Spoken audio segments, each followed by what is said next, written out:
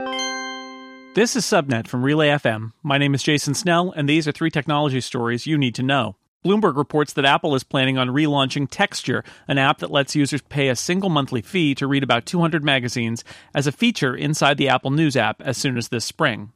The strategy faces a few challenges. Some of the most popular publications are making it work with their own premium subscription models, but there's probably a second tier of publications that could see supplemental revenue if they embrace Apple's all-you-can-eat subscription approach. It's unclear if Apple can drive enough subscriptions to this service to provide enough revenue to make a bunch of other media businesses successful.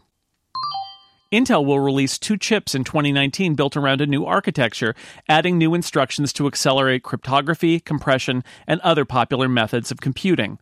Since 2015, Intel's processors have been based around the so-called Skylake architecture. The new architecture, called Sunny Cove, will be built on the company's 10-nanometer process. While recent chip generations have boosted speeds for software tasks that can be broken up and processed by multiple processing cores, Sunny Cove should also make individual computing processes faster across the board. Topic 1 was about Apple, Topic 2 is about Intel, so let's mix them together. Currently, Apple is on the outs with Qualcomm, as we've detailed here recently, and has turned to Intel as the supplier for the modem chips that handle cellular communications on the iPhone.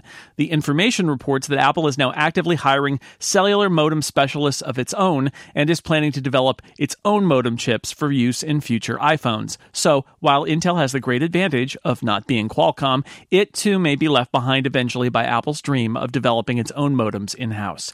It's early days yet. Apple isn't expected to ship Apple-designed modem chips in iPhones for several years.